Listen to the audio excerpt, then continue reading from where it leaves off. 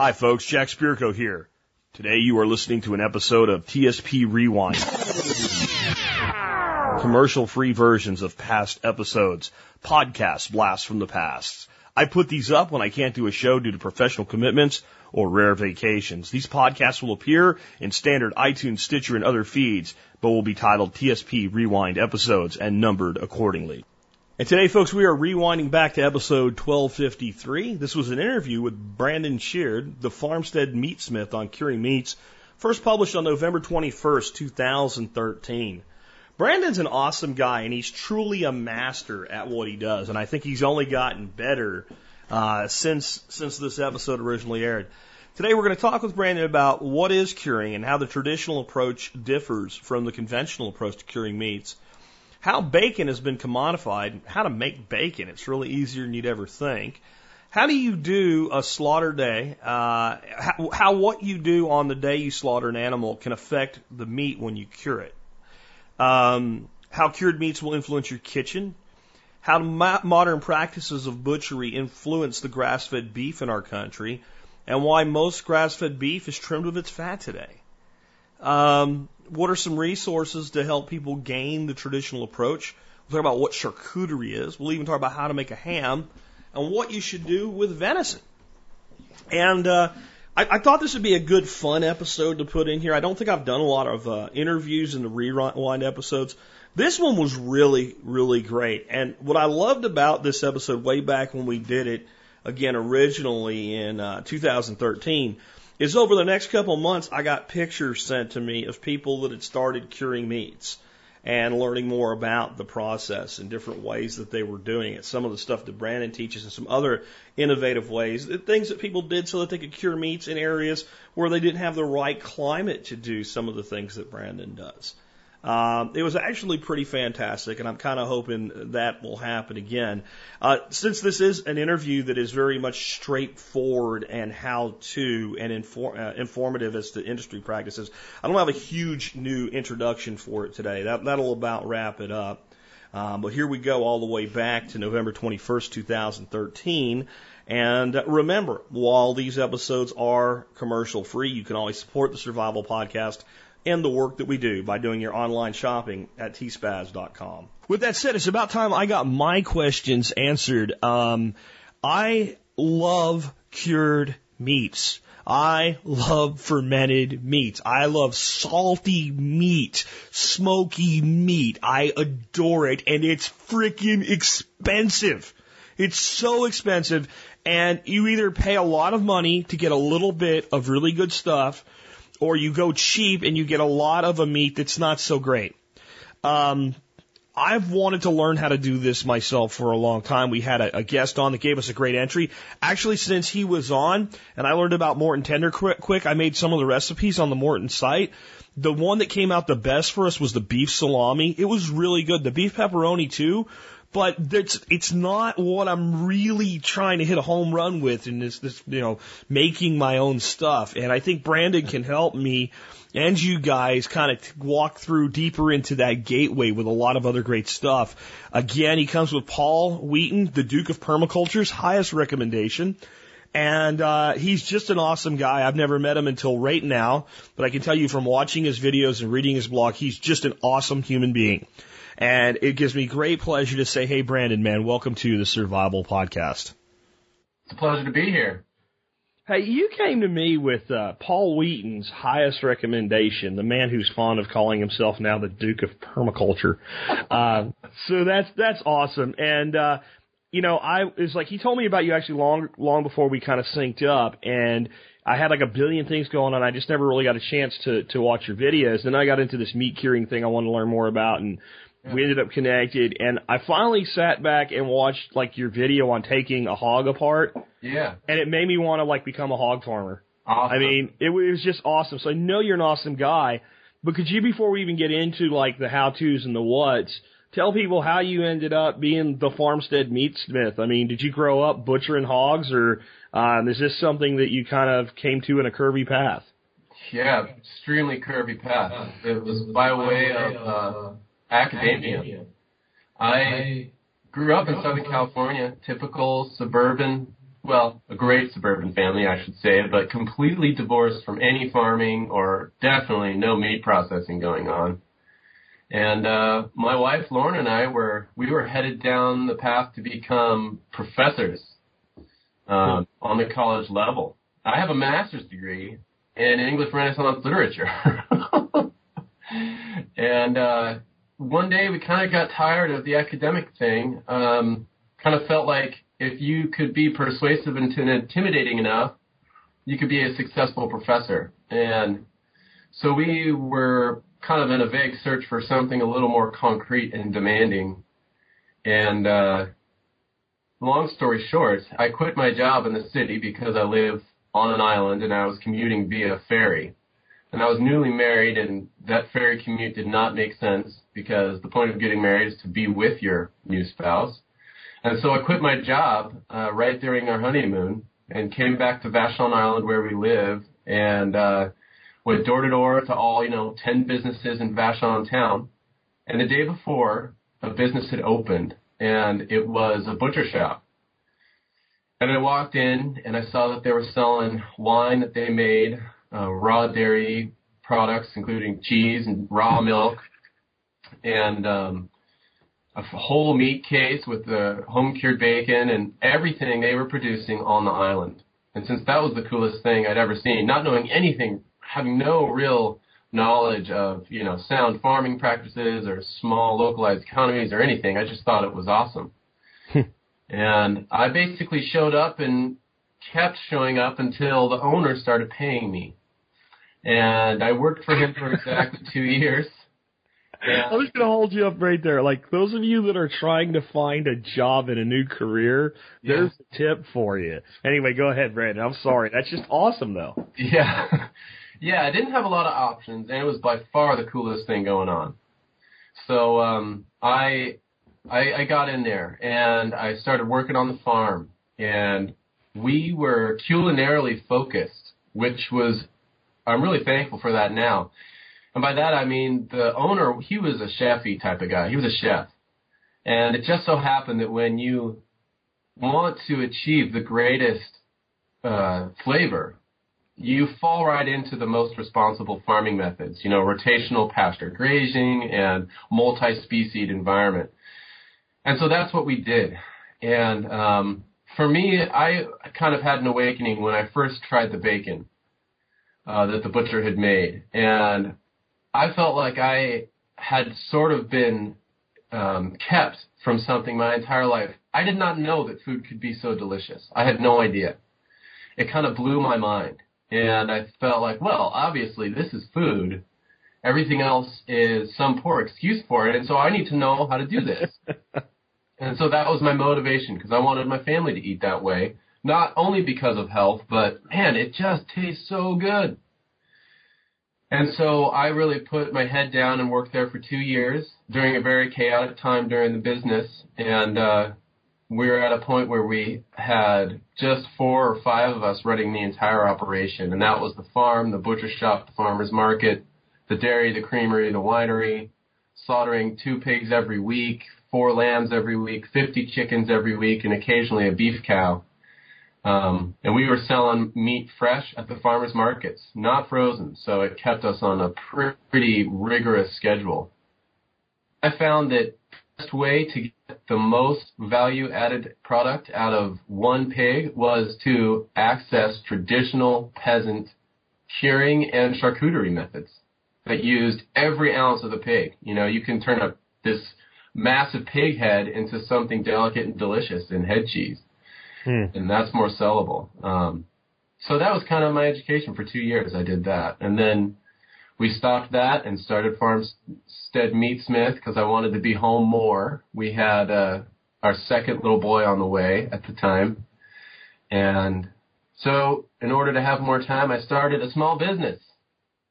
Which, how's that working out for you? Well, I'm at home a lot, but that whole time equation, I'm still working on that one. Yeah. I know that's how it is for me. I never have to leave anymore, but yet I work all the time. But I love what I do, and I think that's a big part of being a happier person. It is, yeah. Yeah. So let's start getting into this. So what exactly is curing meat in the broad sense, and how do these traditional approaches differ from a conventional approach? I mean, everything I see in the marketplace is nitrate based.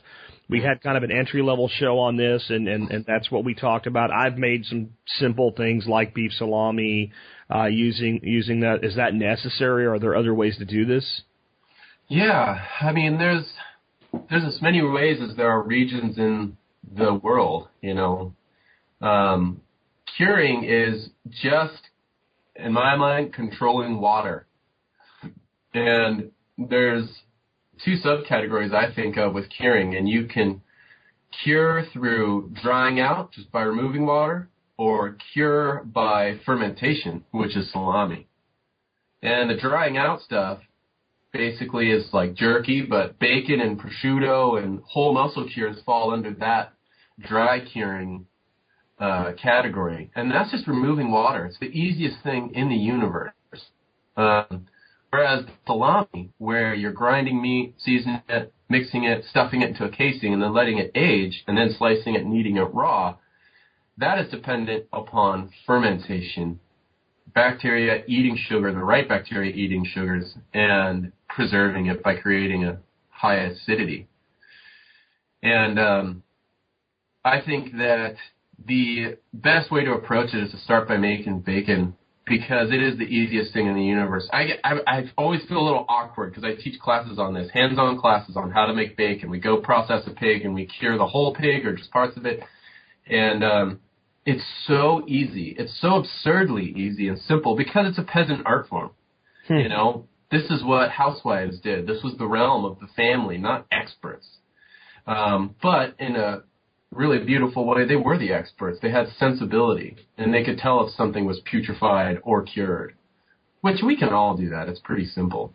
You trust your instincts on stuff like that. I think that we have an innate ability to know that something probably shouldn't be eaten. I'm sure there's some things that have to be done from a safety standpoint, but I think that overall, like, the safety police are crazy where they tell you if your refrigerator gets over 40 degrees, throw your eggs and milk away. And my response has always been, what temperature do you think the egg was when it came out of the chicken's ass? Right? Or the cow's udder. I mean, come on. It's ridiculous. And if you have a bad egg, dude, I mean, I don't know as much about meat as you do in any way, but I know about eggs. And if you got a bad egg, you know you got a bad egg. That's right. So you say bacon's easy to make. Can you talk about, one, how it's been kind of commodified and taken out of the hands of people making it? Two, how do we make it? And three, like, not everybody has, I know this is shocking, but not everybody has a few pigs in the backyard. Sure. And just go out and butcher one. I mean, where do I get the right cut of meat to do this if I want to start out doing it without necessarily becoming a pig rancher? Yeah, that's 99% of the battle. If you can source a good pig, then all the curing, including salami, is way easier. So that is huge. Just start with a healthy animal. And by that I mean source one from a small producer. Usually you can find them at farmers markets and buy by the quarter or the half. And that's 90% of your battle is won with that. All you got to do is not mess it up. Okay. And bacon is interesting because it's, you know, the bacon that I make for people is not the stuff, or that I teach people to make, is not the stuff you see in the supermarket. Bacon is supposed to be preserved pig flesh. So in addition to being salty and smoky and delicious, it's supposed to be preserved. And the stuff in the supermarket is not preserved. It's, you know, shrink-wrapped, cryovac, and refrigerated, and it will spoil. So in my mind, it's not bacon.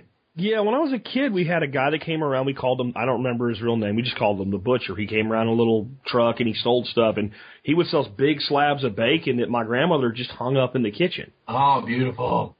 Yeah, and I don't know how to make that. Yeah, so that's what my kitchen looks like. And the process is extremely simple. You probably know what it is without me telling you. You put salt on pig belly for a little while, and it pulls the water out. Then you rinse off the salt, dry it, and you hang it in your kitchen, and then you begin eating it. And it keeps until the end of the cosmos, or until you eat it all, whichever comes first. It's the easiest thing in the world. And usually what I do is I mix equal parts salt to sugar, and I use natural, coarse sea salt. I like natural sourced salts. And the only real subtlety that you would want to try to develop is how to not over-salt things, because that's what everyone does with their first batch. And there's several strategies you can do, one of them being don't put on too much salt and never let it sit in liquid, because as the salt sits on the surface of the meat, it pulls water out, and that water is a salty brine. And if the meat sits in that brine, it becomes over-salty to the taste. Okay. And so I just check it every day, drain off the brine, add a little bit more salt if I see that the rocks I added the previous day had been dissolved. And it's done with that salting process when it's achieved some rigidity and when you don't see any more water being leached into the tub or the roasting tray that you've got it in your fridge being salted in.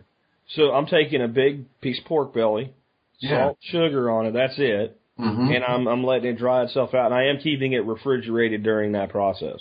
Yeah, and that's more convenience. You could keep it in a cool, dry place, in your basement, but the nice thing about the refrigerator is it's always right at arm's reach. It's easy to check on it every day, and it's insect and rodent safe. So if I do that, and I get to the point where, and I know what you're saying, like bacon has a feel to it. It's not mushy anymore. That's it's right. solid, it's hard, and it looks like bacon. And when it gets to that point, you're saying it's preserved, and I can hang that up from the roof of my kitchen. That's right, yeah. I don't like to recommend, so many days per pound or so many pounds of salt per pound of meat, because everyone's fridge is different, every pork belly is different, and every salt is different. And so I just say when it's achieved rigidity, it's no longer that floppy meat that you're mentioning, and when you're not getting puddles of water in the curing tub anymore, because that's all you're doing. You're removing water. That's what cures it. That's what preserves it. That's awesome, and it does sound beyond easy. See, I don't know if you're familiar with biltong. A little bit. I've never made it. I teach people to make biltong, and the process is remarkably similar, and everybody oversalts it. Yeah. Because they're afraid that it's too simple, or they want to put it in a box with a light bulb or something they've seen on. But it's basically you take, any kind of this is more of a red meat thing, trim it of fat, and it does need, well, you don't have to, but when you do this, the fat tastes like salty candle wax, so you probably want to use leaner cuts for this. You sprinkle it with apple cider vinegar. You use salt on it, and, like a sea salt or something like that, certainly a non-iodized salt. A little bit of coriander and black pepper, and it sits in the refrigerator for a day, and then you hang it up in a dry environment. Nice. And that is the whole thing. Yeah. And the biggest complaint I get is it's too salty, or people store it when it's still wet in an oxygen-deprived environment, and then it'll mold. But as long as you let it dry, that's it. And I even tried that, Brandon, where people were like, I want to do it in my dehydrator. I put it in a dehydrator, like an Excalibur. Yeah. The first day it looked like it was going to be perfect. It didn't come out right. It's not designed to do that. You just let the salt do the work. Absolutely. Yeah, and my goal, the more bacon, the more prosciutto, the more pork I cure, I want it to go somewhere. I don't want to just taste salty pork. That's not the point. Yeah. All that is good, and it will definitely be preserved and safe. I like for it to go good. Not go bad, but go good. And so I keep trying to edge the salt quantity back and the time on the salt. So that I can really only use the salt as a means to an end, not as an end in itself. I want it to be the means to nutty, buttery, cheesy prosciutto rather than salty prosciutto. Okay, you're making me hungry now, because prosciutto is exactly the reason that I wanted to learn how to do this. And I saw some old man making this stuff up, throwing in some cases and hanging it out in his garage, and said it can't be that simple. Could we talk about how you make that? Absolutely. It is. All your dreams can come true. It is exactly as simple as you imagine it to be. And I promise you that it will taste better than anything you can purchase in this country if you make it the simple way. And it's just what we talked about with bacon. Me personally, I tend to do a whole, the prosciutto, which is the back leg of the pig, and I just use the coarse sea salt. Same exact principle. I put it in a tub in my fridge with a layer of salt on it. And, I don't weight it down or pack it in solid salt. I just do a nice layer, and I check it every day. Kind of like, just to get a feel for it, like I tell people when they do biltong, imagine a soft pretzel that's properly salted, about like that.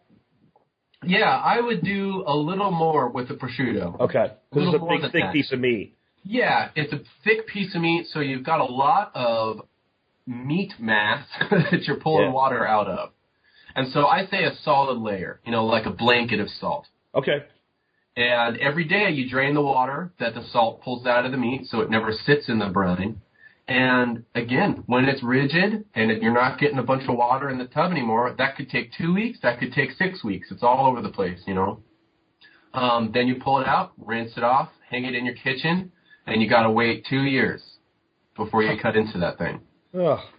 And it will knock your socks off. No wonder it's so expensive. Now, this guy that was making it, he was letting it hang like that. But what he did, and it sounded like exactly the same thing up to the point where it came out of the fridge, he rolled it in a mixture of paprika and cayenne and put it in a casing. Whoa, nice. Yeah, so that's like culatello. That's like an Italian style. That's cool. Yeah, so that's not a wrong thing. You'd sanction that. Absolutely. I mean, every time I say, oh, no one does it that way, I read, some reference somewhere that, no, they've been doing that in Latvia for 5 centuries. It's like the variation on how to salt meat is infinite because before refrigeration, that's what everyone did. Sure. And so there are no rules other than just try it out. So you're telling me that if I did what you just said with prosciutto, even though I'm down here in Texas, that would be okay because I've been kind of warned off of that because my climate is warm in the summer and all of that jazz. Yeah, so what you would want to do is start it in the winter. Okay. That's pig slaughter month is November. It's right now. So everyone traditionally starts all their cures December, January, February. That way, by the time you get to the hot months, it's so dried out it can be 95, 100 degrees in your house, and it'll be fine. Flies won't be interested in it because it's dry. If you're worried about flies, you can press freshly ground black pepper into the surface of the meat, and they'll avoid it. That's the biltong thing. That's why the pepper's there. That's cool. Yeah. That's bridging cultures there, South Africa to Europe and America. Wow. Yeah. That's very cool. We skipped over a little bit though about how was bacon commodified because there was some of that stuff in your videos that was really interesting. I think people might like to know kind of how all these simple traditional skills have just been taken out of people's hands and completely put into a machine. Yeah. Yeah, it's a weird thing. It's hugely unfortunate, and it's all been centralized. And one of the way you notice this is that in America, this is the only country where there is an American style for butchering pork or for curing it. Everywhere else, there's not an Italian style or a French style. There's a million French styles and a million Italian styles because they've held on to a little bit of that regionality. But in America, there's 3 butchers in the entire nation that butcher 99% of all the pigs. And so there's definitely 1 or 3 ways to do it. And unfortunately, that standard trickles down to even the small-scale guys, to where you get people in my industry, who they'll harvest maybe 8 pigs in a day or 3 in a day. They are butchering and trimming exactly as the massive slaughterhouses would that are doing thousands in a week, which makes absolutely no sense. And the result is that pork starts to serve the commodity. It starts to serve the supermarket, not the home kitchen. And for me, butchery serves cookery in the home kitchen. It's got to work for your kitchen. You don't have to know the names of cuts. If you know how to cook them all, you've butchered successfully.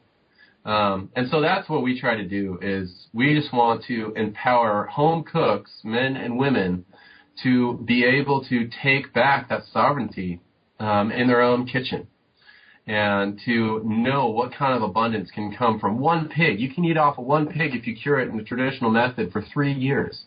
It's incredible abundance. That's awesome. And like you said, it makes a lot of sense that people that can't grow their own would start looking for local suppliers. And it's the good news there is I found it a lot actually easier as of late to find small producers selling, a hog or a half a hog than to find small producers of beef. I think it's because it's a faster growth cycle and it's a little bit more profitable for the small person often to run hogs. So it's available. And it's more available than beef. And I'm from Texas, where grass-fed beef is everywhere, and it's still more available. Yeah. Yeah, that's the same up here. And I think the best place to start is going to a farmer's market. Because chances are the guys that are selling vegetables, they grow 2 or 3 hogs every year just for their family. And they'll sell 2 of them and keep 1 to cover the costs, for their own meat. And if people learn from you, they can do their own butchering, which I think they should be doing, honestly. Yeah. In fact, can we talk a little bit about how what you do on slaughter day really affects what you can do with meats when you cure it? And you say always leave the pig on the skin. That's great. How do we do that? How do we get all that hair off of the skin? Yeah. That part is really where nose to tail eating becomes possible. The unique thing about a pig, amongst all the livestock that we eat, is that it has skin like a chicken. It doesn't have a hide like venison or lamb, goat, or cow. It's got skin, and skin is delicious. Yeah. Pork rinds are. And so it's also the case that if you remove the skin on a pig, you end up removing almost all the back fat. Because the back fat is a fat that's right beneath the skin, and there's no seam between fat and skin because, again, the skin is not a hide. There's no seam. And so the nearest seam is between back fat and pork chops. It's between back fat and meat. And so inevitably the butcher's knife falls into that seam. And the back fat gets thrown away with the skin and the hair. And the back fat is the most unique thing about the pig, or one of them. It's the only fat in the universe that doesn't turn to paste when you put it through a meat grinder. So it's essential for all sausage making, whether it's beef sausage and especially for salami. And so when you scald and scrape a pig as opposed to skin it, you gain the head, the trotters, the tail, and all the back fat and all the skin, which is at least 30% of the pig's live weight. And the trick to doing that is an extreme amount of stubbornness, for one, because it's difficult. But when I do it, I shoot the pig, and then I stick it to bleed it out. And then I hoist it up by its hind leg or its front legs and dip half of it into a 55-gallon drum, the water of which is heated to 145 degrees. Okay. And that front half stays in the water for 5 minutes.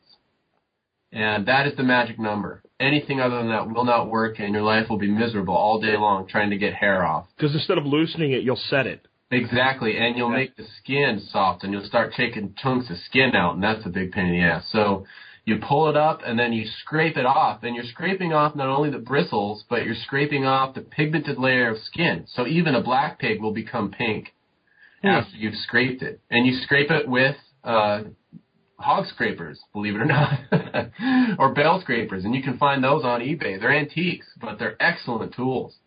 And then you lower it down, switch to the other side, and you dip the other half that didn't fit in the barrel.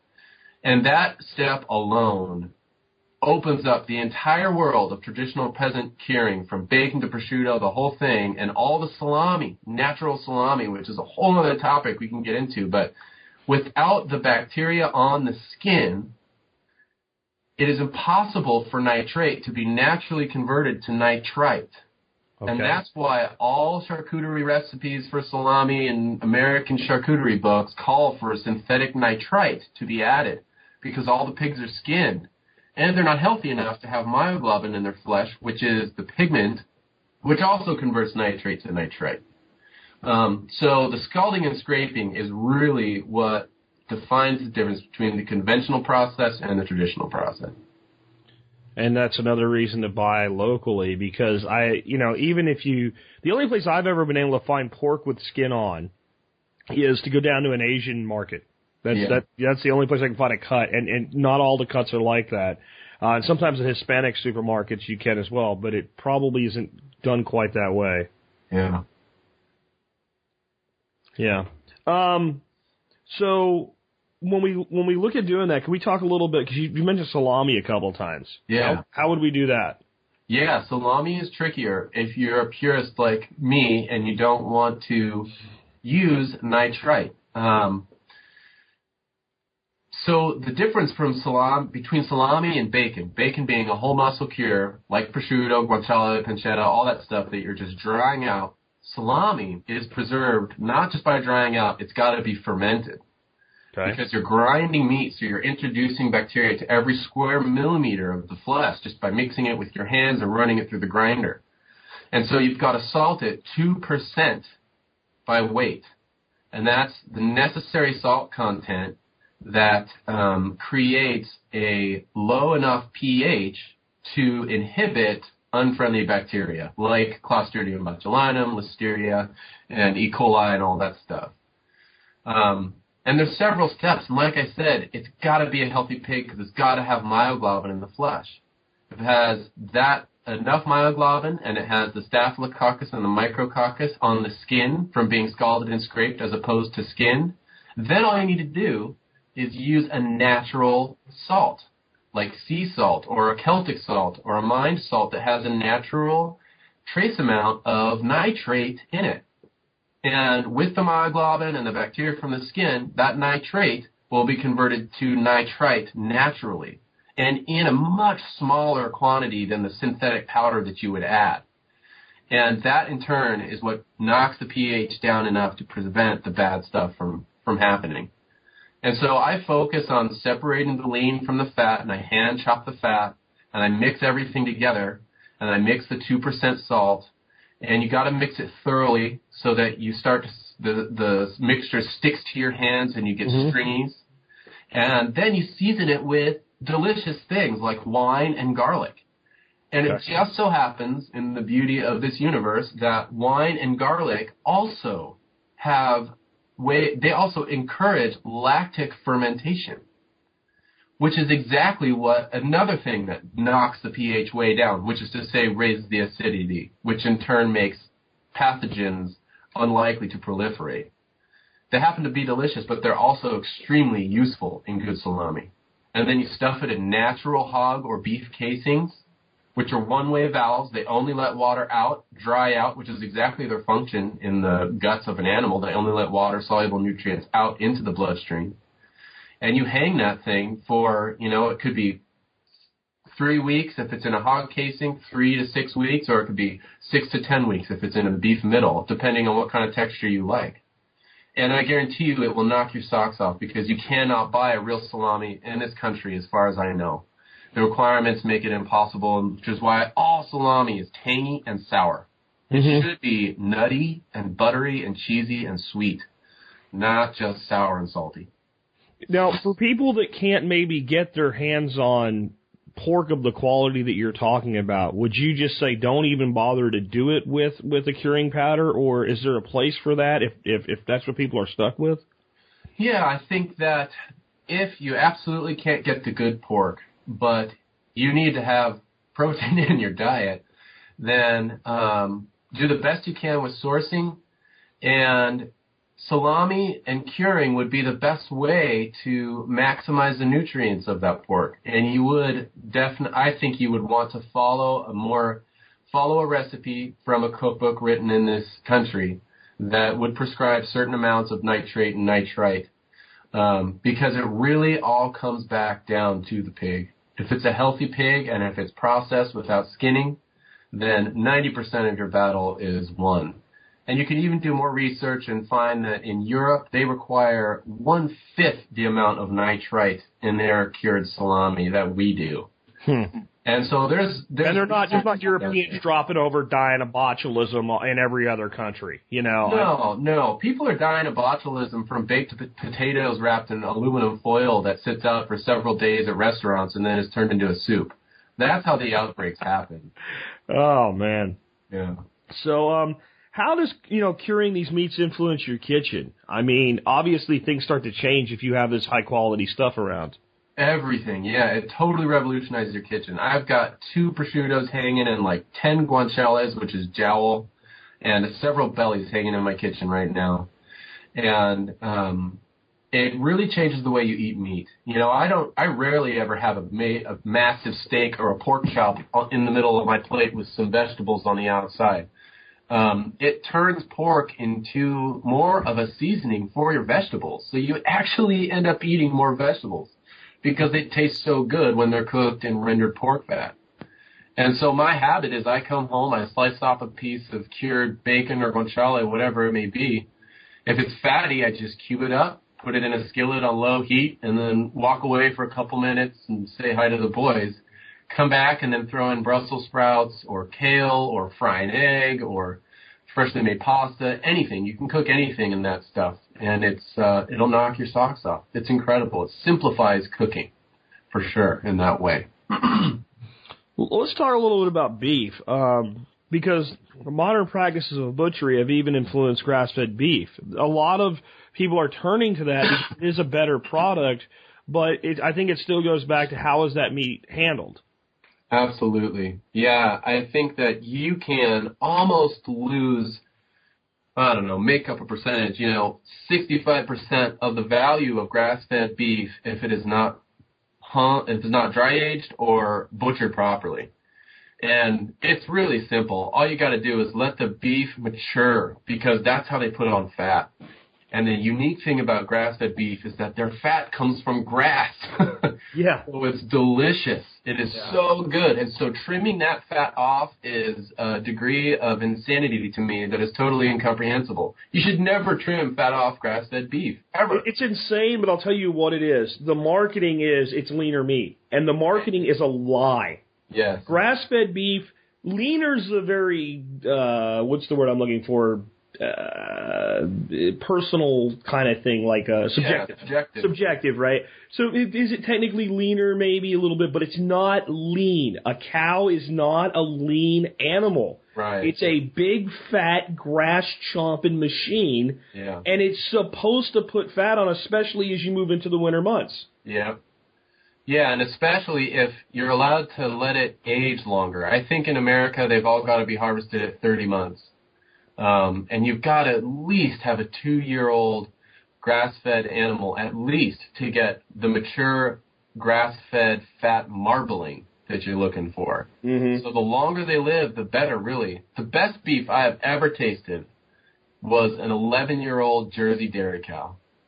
She was completely marbled. She was skinny in the sense that she put all her energy into her milk.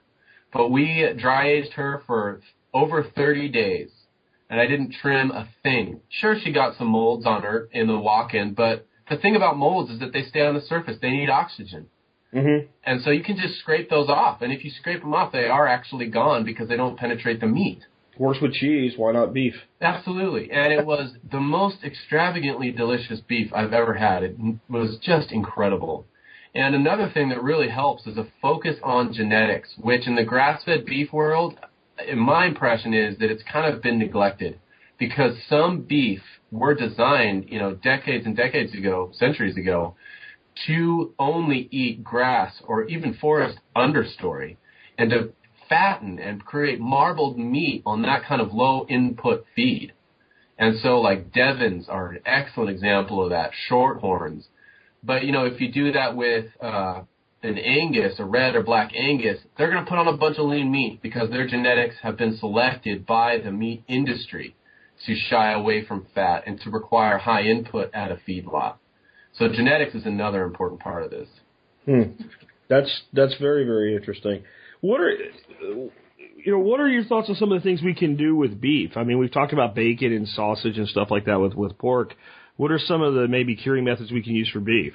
Yeah, so I think, the most basic thing is the 30-day cure. You got to hang that thing. Let it hang for 30 days in the lock-in, especially if it's a nice fat, mature cow and it's covered in white fat or yellow fat because it's grass-fed. Just let it hang. But then, there's lots of stuff. There's corned beef and pastrami. Mm-hmm. And corned beef corning is just brining. It's at its most basic. It's just salt dissolved in water. That's usually done with a brisket, right? You want to watch people how to do that? Because that one I know, and that one's easy. That's like stupid easy. So easy. All this is stupid easy, yeah. Yeah, and then the only thing that makes pastrami different is that it's basically just corned beef that's been covered in black pepper and smoked. That means it's better. Yeah, that's another way to put that. Yeah, so let's talk about the brine. How do we brine up a brisket to make either one of those then? Yeah, so, it depends on what you like, but if you're going for preservation, I would go along the lines of a slightly saltier brine, and the cold smoking really helps dry it out. The tricky thing with, and by preservation, I mean you can hang the brisket in a cool, drafty place in your house, and it will never go bad. And the thing about that is you need to have a slightly saltier brine, and I would usually do, 4 pounds to a gallon and a half, 4 pounds of salt to a gallon and a half of water, or wine, or cider, or whatever you want. Maybe a little less salt, but that should be enough to impregnate it with salt, sufficient to cure it. And then the cold smoker is this beautiful thing. You put the brisket in a cold smoke, and it dries it out, because having sat in a brine, it is saturated with water, albeit salty water. But that standing water still makes it slightly unstable, and open to spoilage. But the smoker dries it all out. And then you can hang that, and it will keep forever, and you can slice off what you want, or you pull it out of the brine and you just simmer it for hours, and you're pulling salt out and braising and cooking it at the same time. And that's your corned beef instead of that's your corned beef, yeah. So really simple, and the basic thing is just the salt and the water. But I lost him. You can go to town, whatever you want to do, all kinds of spices. The other thing is bresaola, which is commonly done with beef in Italy, and that's basically just what we were talking about with curing pork. It's the same process. It's a tubular muscle in the leg, but really you could use whatever makes sense. It's usually a leg muscle. And it's got a period on the salt, and you can do dry salt or a brine. I think dry salt's a little easier, and it's easier to not oversalt if you're just applying dry salt. And the same test applies. When it achieves a little bit of rigidity, and it's not exuding a bunch of water into the tub, then it's done. Take it out, rinse it of the cure, and you can tie it up and hang it. And I like to actually plaster it with pork lard.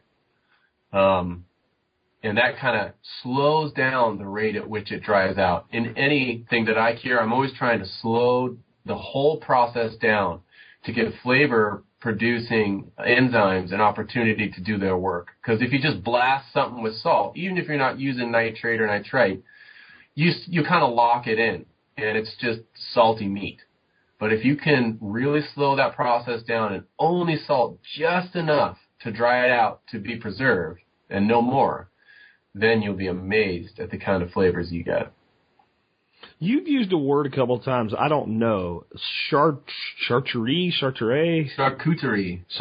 Yeah. What's that? Yeah, it's a really useful French word. I think it translates to cooked meat. But as far as I understand it, it's ready to eat meat, whatever that is. And so it is a broad term that encapsulates all the dry cures: bacon, prosciutto, guanciale, and it involves salami and even fresh sausage, pate, all these value-added products from the raw carcass, head cheese. It's a broad term. On that note, a lot of people have a real concern with uncooked pork and trichinosis. Mm. And a lot of these curing methods involves no cooking. That's right. Yeah, that's a good thing to bring up. And a little research will show you that there's only one way that a pig can get trichinosis. It's a trichina worm. And that's if they're eating dead animals. So with a pasture pig, the only way it's possible for that pig to contract trichinosis is if it eats a deer that dies in its paddock or eats a dead rat. And the worm will go into that rotting flesh as part of the decomposition process, and then the pig eats the worm. And that's actually the only way it happens. And even then, you don't have to cook it to 170 degrees to kill it like the FDA says, which destroys all pork. Oh, it's just way too high cooking temperature if you're roasting anything. The trichina worm dies at 137 degrees. Okay. Which is as rare as you'd want to roast any leg of pork or pork chop.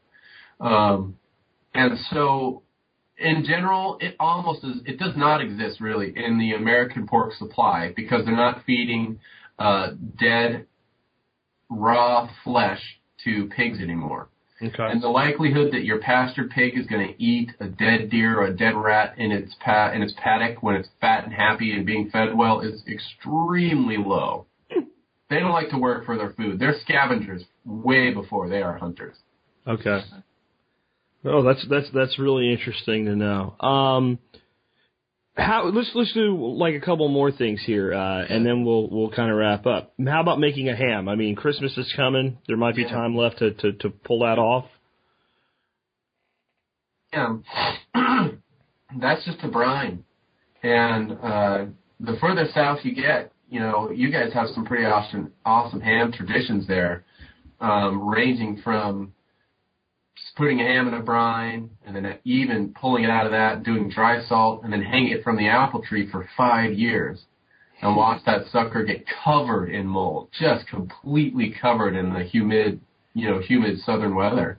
Yeah. And then you boil it for 5 hours, and then you cut all the skin off, and you apply your rich honey mustard glaze, and then you bake the hell out of it at high temperature for about 40 minutes. And that's southern ham. A simplified version is I just take a fresh leg of pork, which is what the ham is made from, the back leg, and I brine it in, I think my brine's about 17% salinity, but in any case, it's 7.5 quarts of water to 2.5 pounds of salt and 2.5 pounds of sugar. That's my ratio. And after about 4 or 5 days in that, 1/2 of a leg of pork, which is still about a 5-pound roast, will be at a really nice, pleasant salt level. And I take it out on day 5 or so and simmer it in water for about an hour and a half to 2 hours, and that's pulling water out, or pulling salt out. Okay. Because if you don't do that, the ham will probably be a little too salty, and it's also cooking the ham. Yeah. And then you do the same thing. Cut the skin off, apply your glaze, and blast it just enough to crisp the glaze. And then you eat all you can that night. And then you put the leftovers in the fridge, and you got cold-cut ham for sandwiches for weeks. And for breakfast, it'll just keep in your fridge as it continues to dry out. So that's the basic ham method. You can increase the salinity of your brine a little bit, and you can keep a ham in a brine for way over a month. It's also a way to preserve the ham. Just know that the longer it's in there and the higher the salt content of the brine, the more salty the ham's going to be. Mm. And so you're going to have to simmer it in fresh water for a longer period of time, and probably have to change out the water a few times. Okay.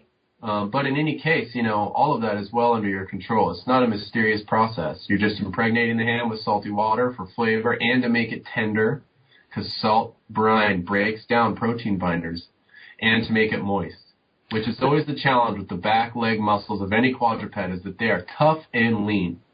And the way that humans have creatively dealt with that is by brining it, because that makes it tender and juicy.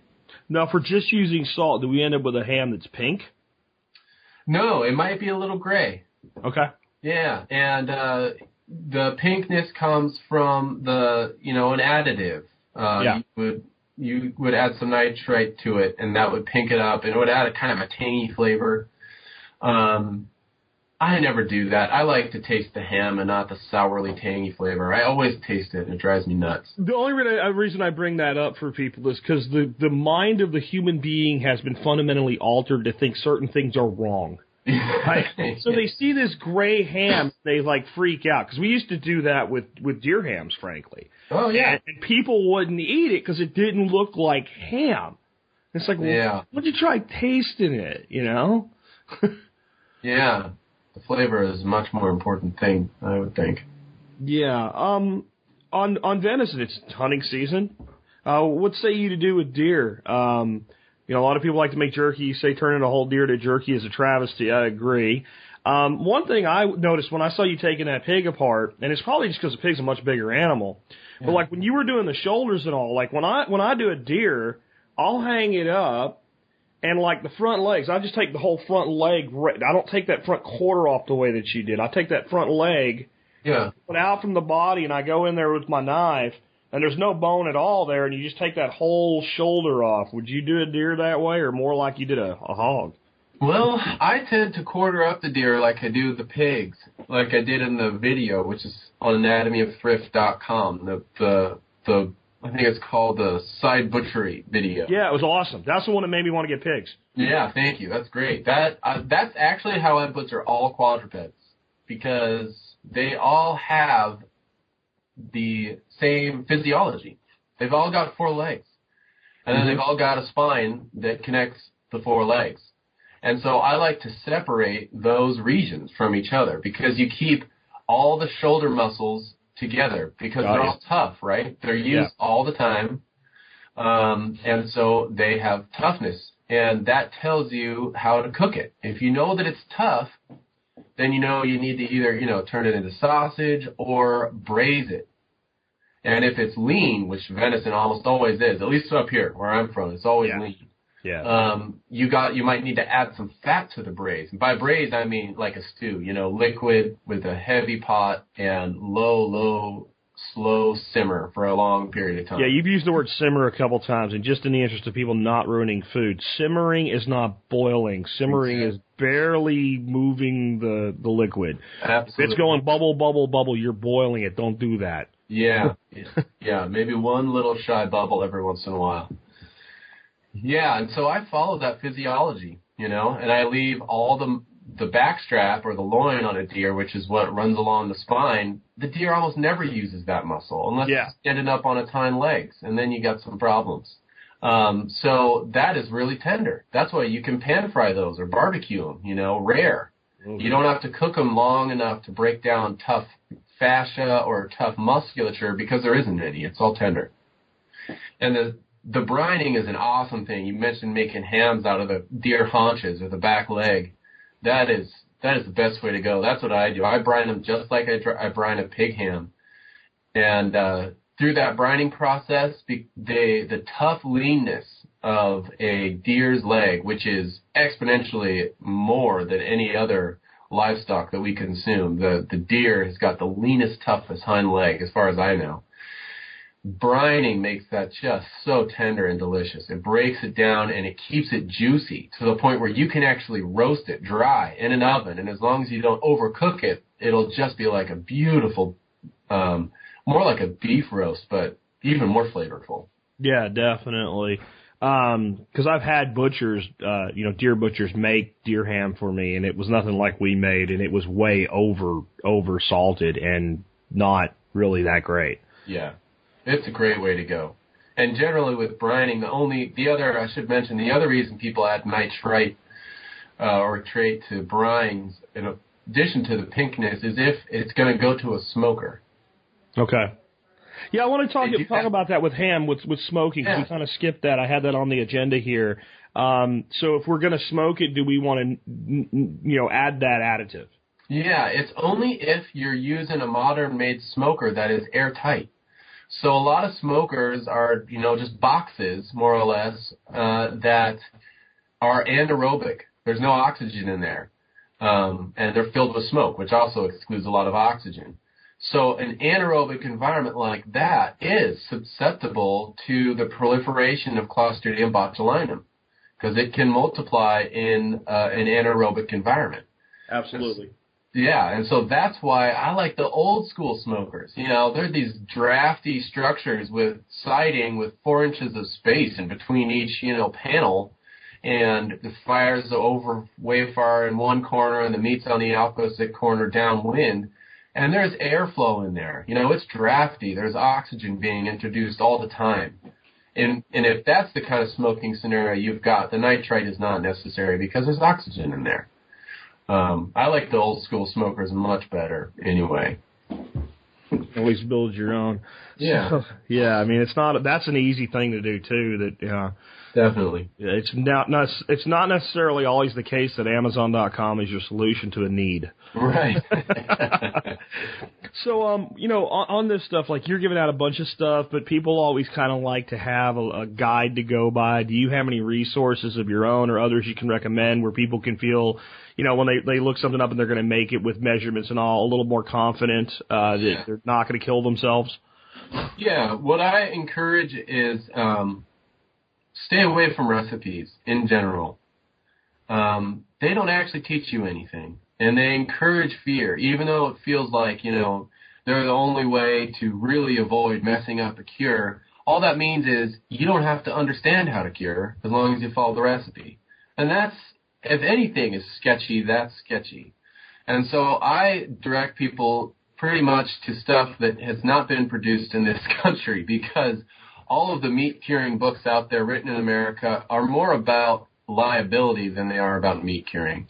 And so the first sentence is always, if you don't do this exactly like I tell you, you will die a horrific death through paralysis of your lungs. Now go for it.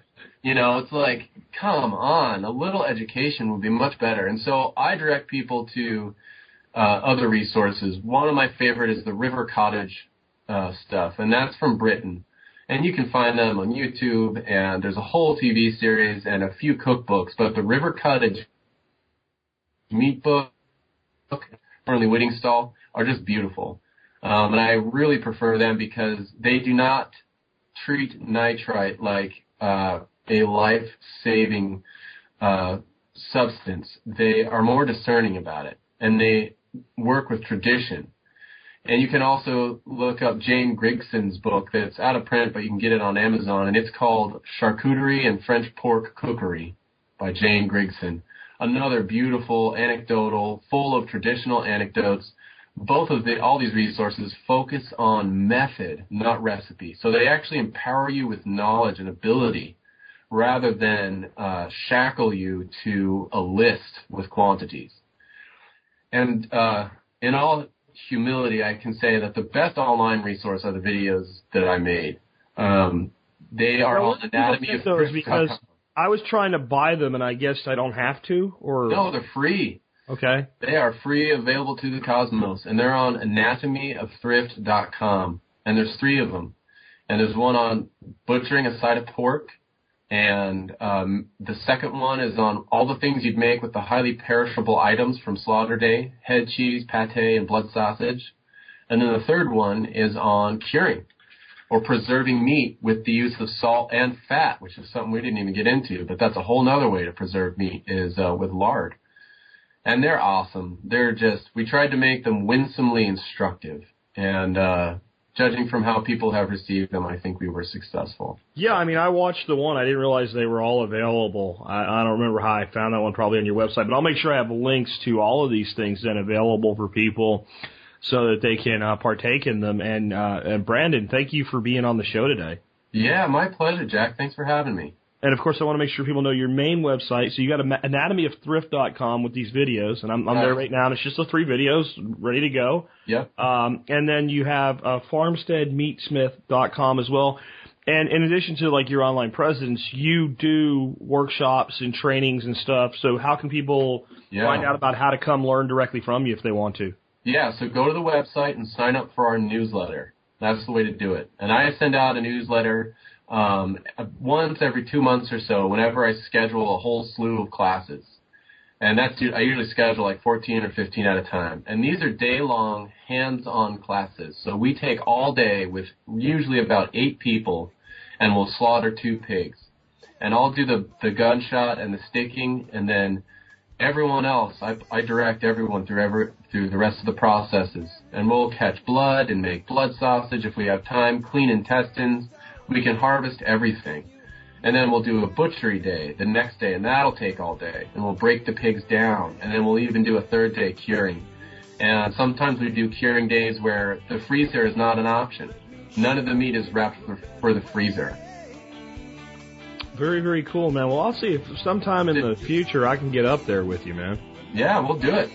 I'd love to. Anyway, with that, man, again, thank you for being on the show today, and I really appreciate you. And I just want to say I love the way you're doing things. Your videos there's nothing like them. That's just the way I would put it from seeing the one. There's nothing like them that I've ever seen produced, and it's awesome the way that you're spreading the message on things like this. And again, thank you for that and for being on the show today. My pleasure. Thank you, Jack. And folks, with that, this has been Jack Spirko today along with Brandon Sheard, helping you figure out how to live that better life if times get tough, or even if they don't.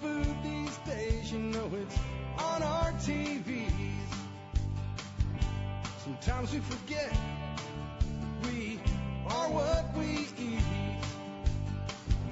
I don't know the answer. It's like there's nothing I can do.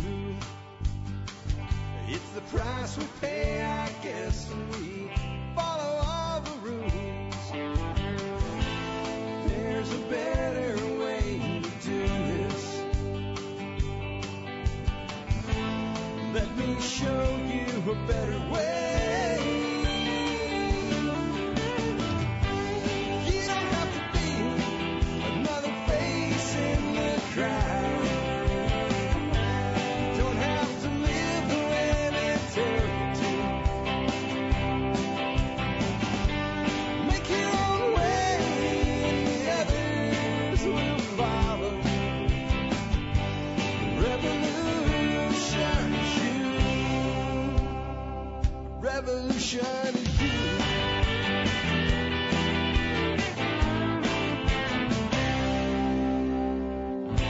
Someday we'll realize our children just can't pay.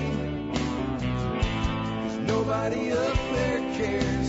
They're living for today.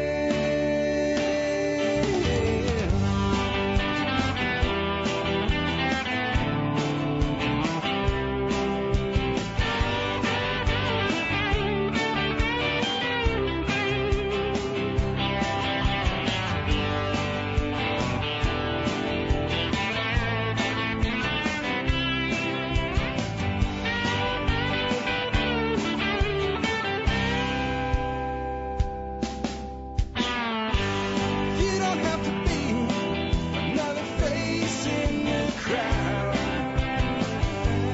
Don't have to live the way they tell you to. Make your own way and the others will follow. The revolution is you. The revolution is you.